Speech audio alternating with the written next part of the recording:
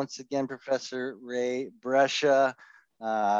Ray has been talking about his new book, The Future of Change, How Technology Shapes Social Revolutions. Look at that. It's got a really catchy title and colors to it.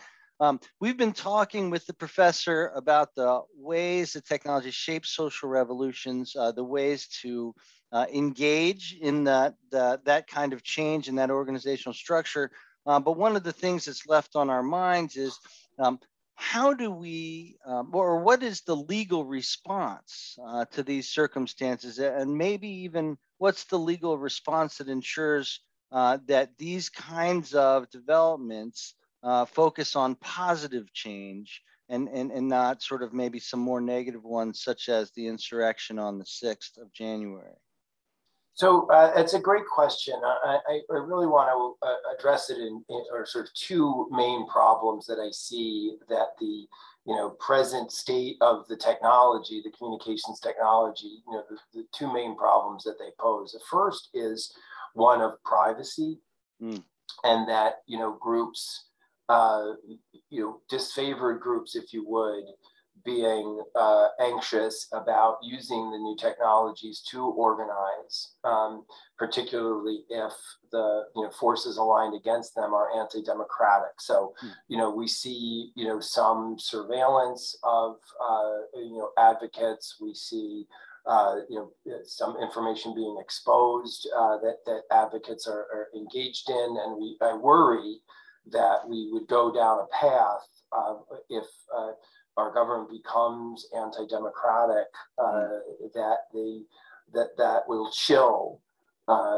advocacy, that people will be nervous about using these tools if there's no guarantee that their private information stays private, and that they could be the target of surveillance and of abuse if they engage in disfavored advocacy.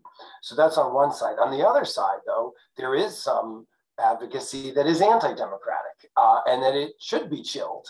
And we saw that with the insurrection on January 6th, we see some of the threats to elected officials, school board members who want to promote public health measures, and so certainly the social media shouldn't be a channel through which to foment and encourage violence. We see it in the United States, and we absolutely see it in other countries, Myanmar, the Philippines, Brazil. So one component of that, I think, is the algorithms that are used to feed users more outrageous content, encourage them to engage in actions based on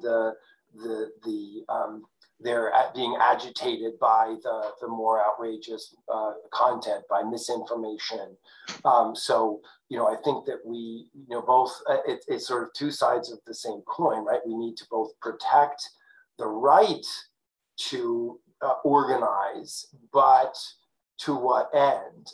And to the extent that these tools are being used to foment anti-democratic action and violent action, it should be curtailed. And one way into that is to address misinformation and the algorithms. Now, I don't want the government either to be involved in content moderation, but I do think that there's some disclosures, a more robust disclosure regime, one akin to what we would use in zoning of land use, a land use approach, through zoning, where people would be informed of the type of uses that the information that we give on the internet, on social media, the uses to which that information is placed, right? So if a social media company is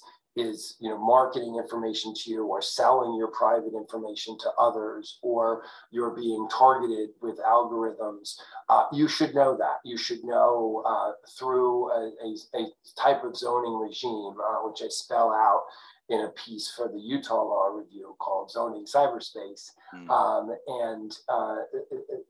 To sort of say, people need to know, to what extent that their private information is being used to ends that they wouldn't support, that they wouldn't want, and then the extent to which information is being pushed to them. So these are some ways that I suggest, and there are a lot of proposals out there, a national privacy bill.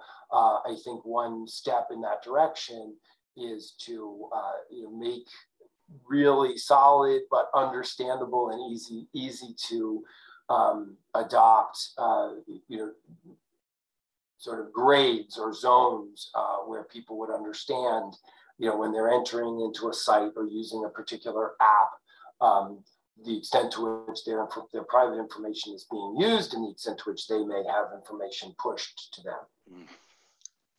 Well, it sounds like there are a lot of competing interests that we're going to have to think about as we try to solve some of the problems and both curtail some of the negative uses of technology, but also respecting the fact that there are privacy, there are speech concerns, there are places where we don't want government to tread. So thank you very much, Professor. This has been very informative, and can't wait to see the success of your book and how it allows people to really adapt to these changes. Thanks, Steve.